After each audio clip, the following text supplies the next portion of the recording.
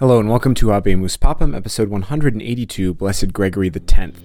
Dear brothers and sisters, Annuncio vobis, Annuncio vobis, Annuncio vobis Gaudium Magnum, Gaudium Magnum, Gaudium Magnum, Habemus Papam.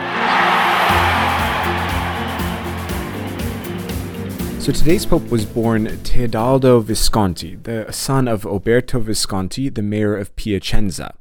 He was born in 1210 in Piacenza in northern Italy, and we know very little about his early life, save that he was known for being very humble and deeply faithful. He studied in Piacenza and entered the church and was ordained to the diaconate and served as a canon of the Basilica of St. Antoninus in Piacenza. He came to international attention through the influence of Cardinal James Pecoraria, who was also from Piacenza and who first met Teodaldo in 1236. Soon after that, Teodaldo joined Cardinal Pecoraria's household and began to serve and travel with the cardinal on his missions for Pope Gregory IX. Pope Gregory sent Cardinal Pecoraria to France and to Germany to try and find someone to replace Frederick II as Holy Roman Emperor, something the emperor himself didn't really like. And so Cardinal Pecoraria and Teodaldo had to sneak out of Piacenza dressed as pilgrims and make their way on their mission.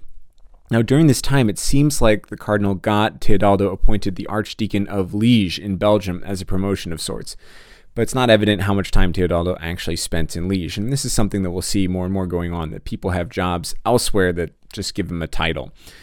Gregory IX called a council in Rome in 1240 to try and deal with Frederick II's situation, and Cardinal Pecoraria and Teodaldo started back to Italy, but when they reached the shore, Teodaldo got pretty sick and had to stay behind.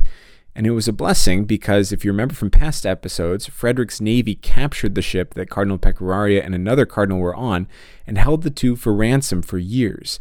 When Cardinal Pecoraria was finally released, Teodaldo was present and went with him to Rome in 1243, where the cardinal finally died. Now, at this point, Teodaldo seems to have wanted to humbly get to work in Liege, and that was perhaps engaged in more study, but people kept wanting to promote him. It was suggested that he be made the bishop of Piacenza, but he refused. And when he passed through Lyon on his way to Paris to study, the bishop there was forcing him to stay and help him to organize the first ecumenical council in Lyon, which he did incredibly well, and that elevated him in the esteem of the pope and the cardinals and the bishop's presence at the council. After the council, Teodaldo finally got to work in Liege as archdeacon, which involved a great amount of organization and pastoral care. He spent a couple of years, 1248 through 1251, of this time in Paris studying at the university, where he met St. Thomas Aquinas. And they returned to Liege to continue his work, and then from about 1252 to 1266, he was mainly found in Liege. But then in 1266, he was forced to leave. The bishop of Liege was named Henry de Gaudier, and he was a harsh taskmaster and did not follow his promise of celibacy. One day, the family of a girl that the bishop had assaulted and violated attacked the bishop, and rather than let them kill him, the deacon shielded the bishop physically with his own body. But once the family members had left, Teodaldo reproached the bishop for his sinful life and unrepentant heart, and the bishop responded by beating Teodaldo, who had just saved him from being killed, and gave Teodaldo a hernia which he never healed and had the rest of his life.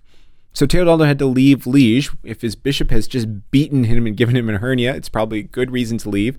And he had to return to Paris. And there he made friends with St. Louis IX.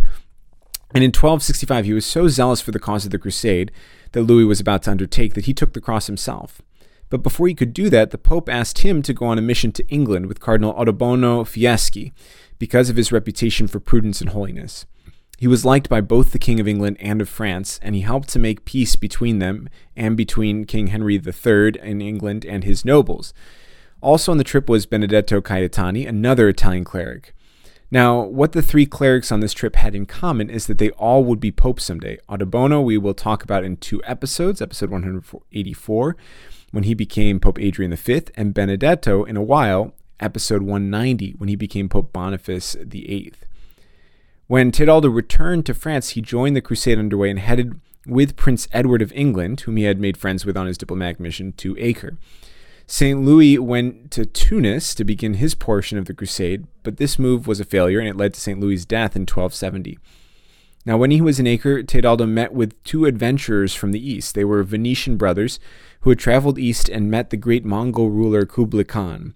Kublai Khan had found the brothers and one of the brothers' son, whose name you certainly know, the great Marco Polo, to be intelligent and useful, and had sent him on a diplomatic emissary to the Pope.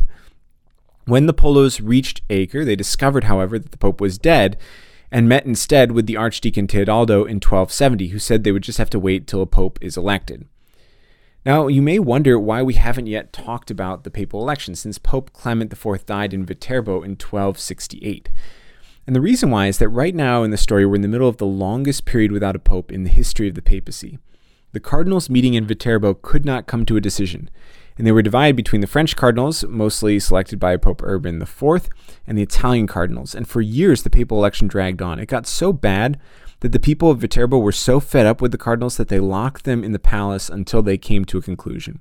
3 of the 20 cardinals died during that time period, and one resigned his rights as cardinal because of old age, and I imagine because he was being fed up with being locked in this palace. And the citizens of Viterbo were fed up too, so much so that they literally tore the roof off the place where the cardinals were locked up, partially, according to a couple commentators, to facilitate the descent of the Holy Spirit, quote unquote, but really so that they would be forced to make a decision. This didn't work either, and it wasn't until some more outside political pressure from France forced the cardinals to act that they finally created a committee of 6 to find a compromise candidate that the election was completed. And the candidate they chose was not a cardinal, not a bishop, not even a priest. It was the Archdeacon Teobaldo, who was still in Acre. Now, news reached Acre in 1271 that Teobaldo had been elected pope, and the Polo brothers, who had just set off to return to the east, hearing the news, rushed back to Acre to meet with the pope-elect and to complete their mission for the Khan. Teobaldo sent 2 Dominican priests with the Polo brothers and the young Marco Polo back to Kublai Khan with his blessing. Teobaldo took the name Gregory X and set sail immediately for Italy. He landed in southern Italy on January 1st, 1272, and he was escorted by Charles of Anjou, the king of Sicily, to Viterbo, where the cardinals greeted him. Now remember, while Pope Gregory at this time had been elected, he was not yet ordained a priest, much less a bishop, so that process had to begin, and he was ordained a priest and then a bishop in Viterbo. But rather than remain in Viterbo to be crowned pope, he left for Rome and was officially installed in Rome in March of 1272. On March 31st, after his election was announced to the world, he called for a new ecumenical council to be held, both to help facilitate a new crusade to free the Holy Land, to help the church in reform efforts, and to work for a union between the Orthodox and the West. The council would meet in May of 1274, but the Pope had not yet figured out what city to meet in. He immediately sent letters to the Byzantine Emperor and to the Patriarch of Constantinople to invite them to the council. Now we have to pause a little bit here for an acknowledgement which is important. It's in the papacy of Pope Gregory X that we have the first written documentation that the Pope dressed in white with a red cape. A contemporary liturgical theologian wrote that the Pope's garment consisted of the following. The Supreme Pontiff always appeared wearing a red mantle from the outside, but underneath he is dressed in a bright white garment. For whiteness symbolizes innocence, and the red on the outside symbolizes charity and compassion. That is to say, to show that he is always ready to lay down his life for his sheep, because indeed the Pope represents the person of the one who, for our sake, stained his own garments red. Now, this is still how the Pope dresses for today. You can see lots of pictures of JP2 and Pope Benedict in white with the red covering. And Pope Francis doesn't usually wear the red, but his white cassock still comes from this time period. Now, this is contrary to the commonly held belief that the Pope wears white because Pope Pius V decided to keep his Dominican habit when he was elected Pope several centuries from now. And that's clearly not true. Now, back to Pope Gregory. After being elected, and to help with the deadlock of the College of Cardinals, Pope Gregory created 5 new cardinals, the most important being, of course, St. Bonaventure, the great Franciscan scholastic and head of the Franciscan order. He spent the next year or so trying to bring some peace to northern Italy. The factional fights between the Guelphs, which was the papal party, and the Ghibellines, which was the imperial party, were still going on. And the way to bring peace was, in his mind, to help bring about the election of a new emperor. If you remember, we haven't had one since Frederick II, to help organize the church and promote good clergy and bishops and personally bridge that gap between the Guelphs and the Ghibellines. Lyon was determined to be the site of the ecumenical council, so Gregory began to move north through Italy. In Florence, he worked hard to try and bring about that peace between the factions of Guelphs and Ghibellines, which he succeeded at, but the peace was broken after only a couple of days after it was signed. It was clear that Charles of Anjou, who was the head of the Guelph side, had no desire for true peace. But then again, neither did the Ghibellines. So then the Pope moved north through Italy, trying to bring peace in similar situations in Bologna and Milan before finally arriving in Lyon in southern France. Before leaving for the council, Gregory had tried to sway the election of the next Holy Roman Emperor in favor of King Philip III of France, who was perhaps the most powerful monarch in Europe at the time. But his growing concern over the conduct of Philip's uncle, Charles of Anjou, changed his mind. The King of Spain was also contender, but in the end, neither of them was elected, but instead a little-known Duke Rudolf of Habsburg, who had significant territory in Austria and southern Germany.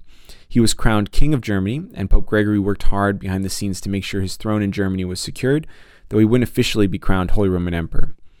But by now, in 1274, the Second Council of Lyon had assembled, and it would be a big affair. The greatest theologians of the world had been called to attend, though St. Thomas Aquinas died on the way to the council and was unable to participate. St. Bonaventure, though, was there, and as were over 500 bishops from around Europe and from the East. And one of the goals of this council, as I mentioned earlier, was the end of the Great Schism with the Orthodox. And to that end, Pope Gregory had sent letters to the Byzantine Emperor Michael VIII to help ask him to bring him there to reunite the churches. And he pledged to do so, and he sent representatives to the council along with Eastern bishops. And on top of all that, a delegation of 13 to 16 Mongol representatives were sent by the Khan to negotiate with the Christian powers against the Muslim powers. Now, the council began with 3 days of prayer and fasting, and then a solemn beginning on May 7th, 1274. The first couple of sessions of the council focused on preparations for the new crusade, imposing a tax on all Christians to help fund the crusade, and decreeing harsh penalties for pirates who might prevent crusaders from reaching their destination. There were some sessions devoted to the reform of the clergy, but the two biggest ticket items from this council were the new decrees on the election of a pope and the union with the Orthodox. The period of vacancy in the papacy before Gregory's election was the longest in papal history, both up to this point and since. And in order to prevent something like that from happening again, the council decreed a new procedure for the election of the pope. And so the council, for the first time in history, mandated a conclave. Now, the word conclave just means with keys. And what Pope Gregory decreed was that officially the cardinals had to be sequestered and locked up until a decision was made about who would be pope. This would both be for their freedom from outside influences and to try and limit stalling tactics and delays. The bull Ubi Periculum stated that the cardinals would have to live in common, with no interior walls between them, and that if they didn't come to a decision within 3 days, they would only be given one meal, and then if they didn't come to a decision in 8 days, it got worse, they would only be able to have bread and water. Now, the next several papacies will see a bouncing back and forth between these regulations and the old status quo, but we will see that this document from the Second Council of Lyon was the foundation of how the conclave runs to this day. Now, the other major accomplishment during this council was the signing of a reunion with the Orthodox Christians in the East. This was a longer-term project which was coming to fruition at this particular moment. The hearts of the popes had been turned towards the East more with the failure of the Latin Rite Empire in Constantinople and the return of the Byzantines, as well as because of the fact that a couple of popes now have spent time in the East. The Byzantines, on their part, were hemmed in by Muslim forces and were in need of support from the West, and so the Emperor Michael VIII sought a reunion which could help strengthen his geopolitical situation. Now, on top of that, there was an even more pressing issue because Charles of Anjou, the King of Sicily, was setting his own sights on the Byzantine Emperor, and he had made inroads in Albania and Greece, and so he was looking for more territory on his own. So already in the 1260s, Michael VIII had sent legates to the Pope in a very conciliatory tone to try and work together to bring about this union. It would be helpful in protecting him from Charles Anjou, it would be helpful in protecting him against the Muslim invaders, and would help to build these ties with the West. Subsequent popes had likewise sent legates to try and work out the differences between the two churches, and there were substantial differences between the two sides, most notably surrounding the filioque. Now, you may remember from a long time ago that the word filioque was added to the creed in the Western Church, and that this addition was seen to be problematic, if not heretical, by the Eastern Church. One, who can add words to the creed without a general council, and there hadn't been one. And two, the word means that the Holy Spirit proceeded from the Father and the Son. And this, some Byzantine theologians questioned and said was potentially heretical theology. The dominating narrative about these reunion attempts was that they were mainly politically driven and driven primarily by the dangerous situation the Byzantines found themselves in. And the narrative continues that since the Byzantines were desperate, the papacy made them acquiesce to all the demands of the Western Church. And while some of that narrative is true, it is not the whole truth. There were genuine attempts to bridge the theological gaps on both sides. Pope Gregory commissioned several of the religious orders to do studies on the question. St. Thomas's work on the Greeks was an earlier attempt at this. And some of those studies very much showed that the Greek church had good points. Humbert, the head of the Dominicans, wrote an incredible report which said that it really was the West's fault that the Filioque was inserted improperly, even though it's not heretical. And he made the following recommendation. Quote, Christ came down from heaven in order to make both one, Jews and Gentiles, and therefore his vicar ought not to refuse. If it is necessary to travel to Greece, if there is hope that in doing so he might be able to unite the Greeks and the Latins. He is the father not only of the latter, but of the former as well, although they are less devoted sons. In the East, too, there was a good faith attempt at union, and the emperor and many of the bishops who were able to come to a point where the union would be possible.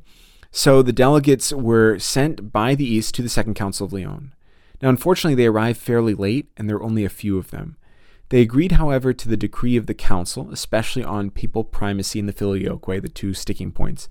And on the feast of Saints Peter and Paul, June 29th, a Mass of reunion was held. The Gospel was read in Greek, and the Creed was said in Greek with the Filioque added in, which the Greek delegates recited 3 times. The union was brought about, but it was shaky. The majority of the Eastern clergy and the faithful rejected it almost immediately. Nevertheless, Pope Gregory tried hard to intervene on behalf of the Byzantines, especially by trying to get Charles of Anjou to come to peace terms with the Greeks. Gregory had also decreed that the Greeks should not be required to add the Filioque to their creed, and they should keep all their liturgies as they celebrated them already. But as I already mentioned, the union was not going to last. In 1277, a large portion of the Byzantine clergy met in a synod and proclaimed the unionist clergy and the emperor as heretical and excommunicated. The emperor responded with force, but force is no way to bring about the union of churches. And so we'll hear more about this later, but the union was not going well. Before we conclude the Second Council of Lyon, we have to mention one more big occurrence, which is the death of St. Bonaventure, the cardinal and superior of the Franciscan order. He died on July 15th while at the council, and his funeral was celebrated by Pope Gregory at the council itself. Everyone was terribly sad. They recognized the holiness of the great saint and the loss his death was to the council and to the church as a whole. But St. Bonaventure did help the council in providing for prudential regulation of the new mendicant orders, allowing them to keep their promises of poverty, but at the same time helping them to grow within the existing church structure.